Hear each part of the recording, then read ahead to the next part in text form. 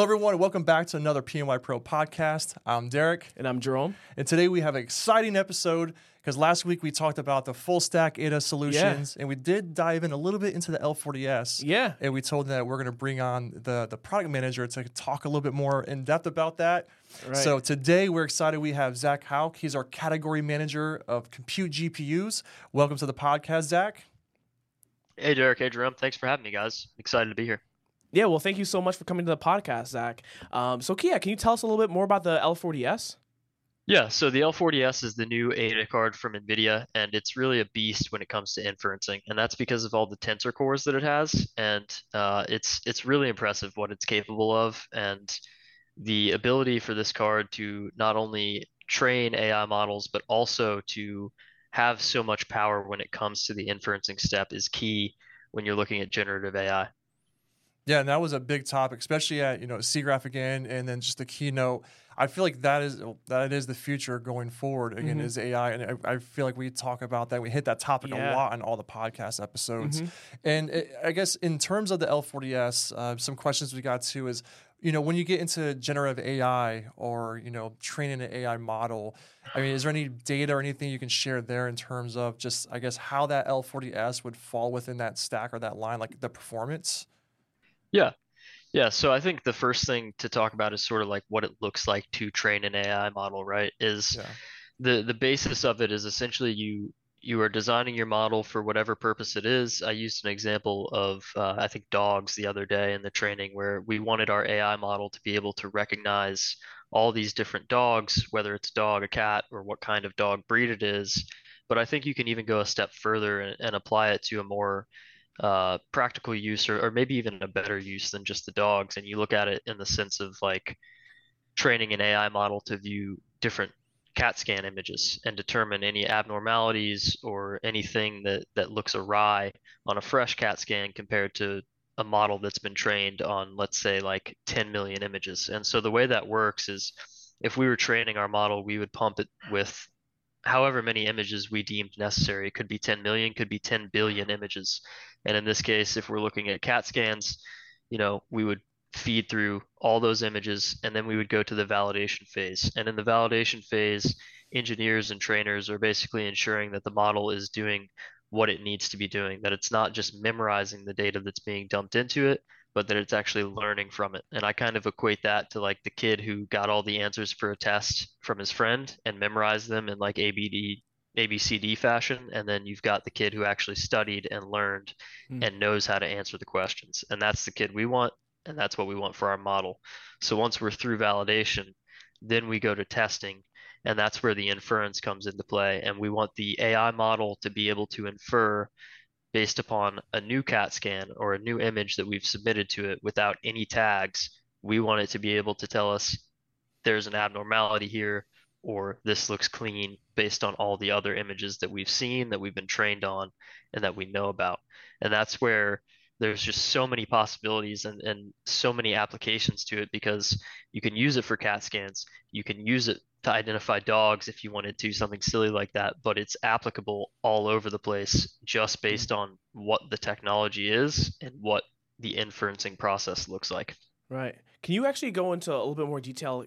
Other examples? As you said, you can reference different cat scans or dog scans or cars or whatever it may be. But can you go a little bit more in detail in terms of like real life applications of how this could actually be seen in the real world? Yeah.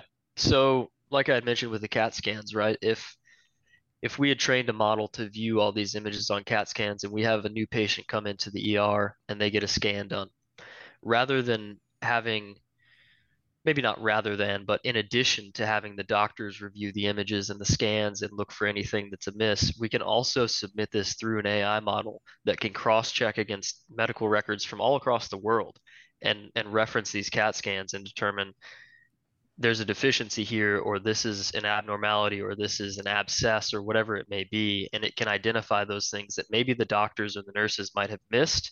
And then they can, focus their attention on that and go take care of the problem. And it saves them some time on diagnosing so that they can go and they can take further action when it comes to treating the patients. And that's just a medical example, right? But you could also use it, in when it comes to like mechanics, potentially. You could have images of different engine bays. You could have deconstructions of engines, and you could determine that there's valves that are misfiring. You could determine that there's a cylinder that isn't, at the right rate. It's the applications are really endless, and it just depends what industry you're in and what you need to be more efficient so that you can optimize your workload.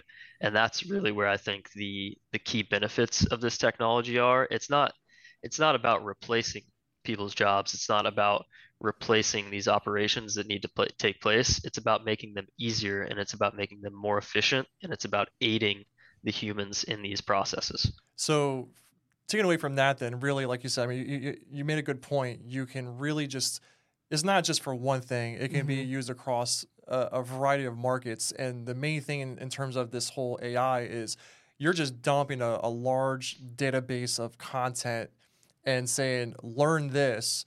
And then once it learns that, so going back to, I guess it's like a cat and a dog. So now you're going to upload all these images of cats to say, and then you upload all these images of dogs.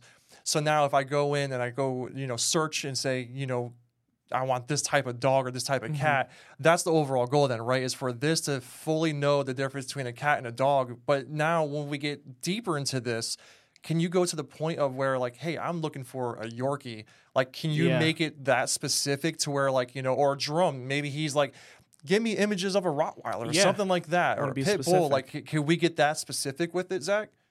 Yeah, absolutely. And honestly, the model can get that specific with it depending on how it's been trained, depending on what tags are fed through. So, like you said in the example with the dogs or the cats, right? A base level model would be like we submit 10 new images, 7 are dogs, 3 are cats. We obviously want the model to recognize that there are 7 dogs and there are 3 that are either not dogs or are cats, depending on how it's been trained.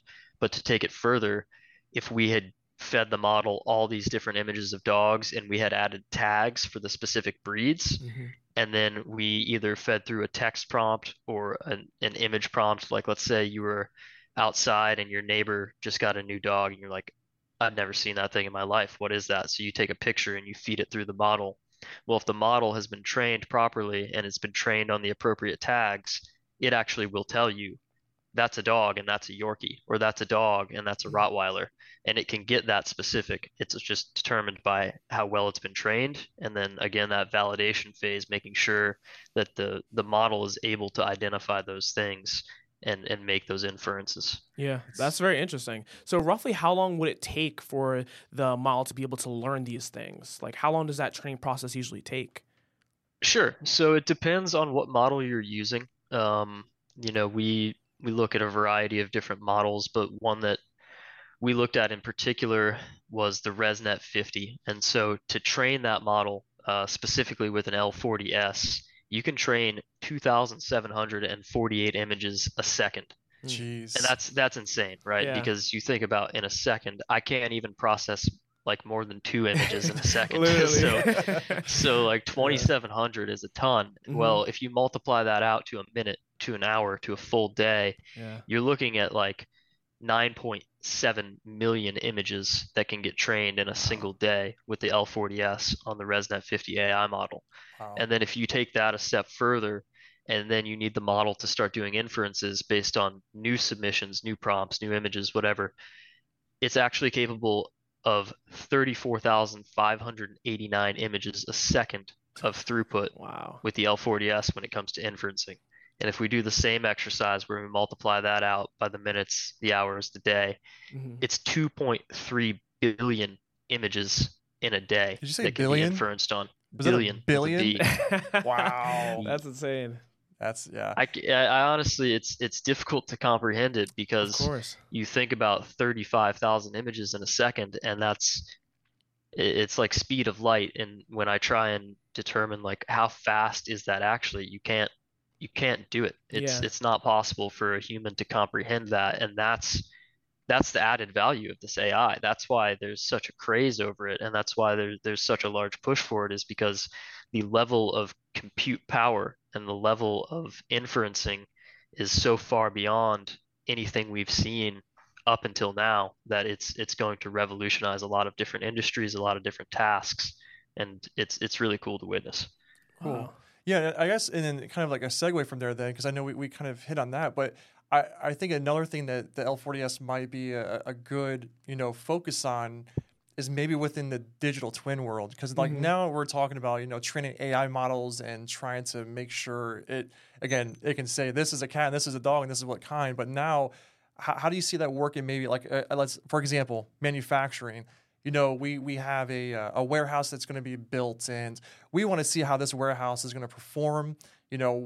When it's sunny out or if it's snowing, how with RTX technology, how the ray is going to trace and ray tracing and all that.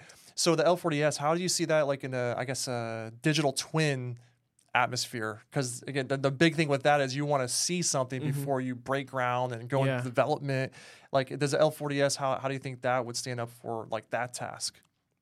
Yeah, so it's going to be ideal for that kind of task because with a digital twin, you're training a very large AI model to do a variety of different things and to make a ton of different inferences, right? So I think it was BMW that built out an entire factory in digital twin before they even broke ground. And what they were able to do is determine exactly how the factory was going to run, where the production lines were going to be, where everything on the line was going to be. And let's say if they moved a trash can somewhere, they were able to see if it resulted in any workplace injuries, if it made things less efficient, and they were able to run this factory in the digital twin model over the course of like a decade before they even broke ground. And that's something where the L40S is just going to enhance that further because of the inferencing, because of those extra tensor cores. You're getting double the performance from a tensor core perspective over the L40, and you're getting more than double the performance with the tensor cores over an A100. So it's going to elevate your performance significantly, and you should see it in just about every way with the rays, also with the tensor cores, and also with the CUDA cores. Wow. That's really interesting. So even on that same note, that kind of leads into generative AI as well. Yeah. Because again, when you're creating these work environments, whether it's a warehouse, whether you're just showing the different examples of cats and dogs, the L40S definitely helps to enhance when it comes to generative AI, correct? Yeah, absolutely. Because ultimately, that same generative AI is going to need to be trained, and it's going to also make those inferences. So if you were to use like an image gen AI, it could be Stable Diffusion, could be anything, could be Dolly, whatever the case may be. That is going to be trained based on whatever images and prompts they've fed through. So if I had, drawn a sketch of an animal and I'm asking this AI model to determine either what it looks like, or perhaps I'm asking it to turn my sketch into a 3D image, it's going to take all the images that it's been trained on, everything that it's learned, all the different art styles, the different techniques, and then based on my prompts, it's going to try and output that. And that's where the inferencing comes into play. So if I submit an image of, an alligator, and I say on the prompt, like, I need a 3D artwork of a hyper realistic 3D artwork of this alligator with a rocket launcher strapped to its back, the generative AI can probably figure that out. And it's going to come up with something that's totally wacky, but it's going to do it in a form that's hyper realistic because I've asked for that specifically. And then I also tagged on the rocket launcher just as like something kooky to add on, but it's capable of pulling that in because it's probably been trained on all those images as well. And it's able to combine them and create a unique artwork based on what it's learned, which is really something that's incredible. Yeah, I think like going on that too, like the alligator and just this, off the wall thing, like you see a lot of creators starting to utilize AI too, especially in the YouTube space. I thought was pretty interesting because the biggest thing on YouTube was always your thumbnail. You wanted to be catchy, you wanted to draw people in going through all these other videos to where now you could utilize AI and say, put me on a beach or put me wherever, drive in this, and it'll just it's crazy. You can just prompt these pretty much AI applications and say do this, and then it spits it out within seconds or minutes, depending on what it is. It's very mind blowing how far we've come in the AI and just what we're capable of doing. Yeah, so Zach, we hit on the L40S. You talked about CUDA cores, tensor cores, and the performance. But in terms of like your main takeaways, like what would be your selling points? And I know you compared it to like the L40. You know, this is the L40S, which I would take it as like the supercharged version of the L40. How would you see the L40S falling within the stack of data center GPUs?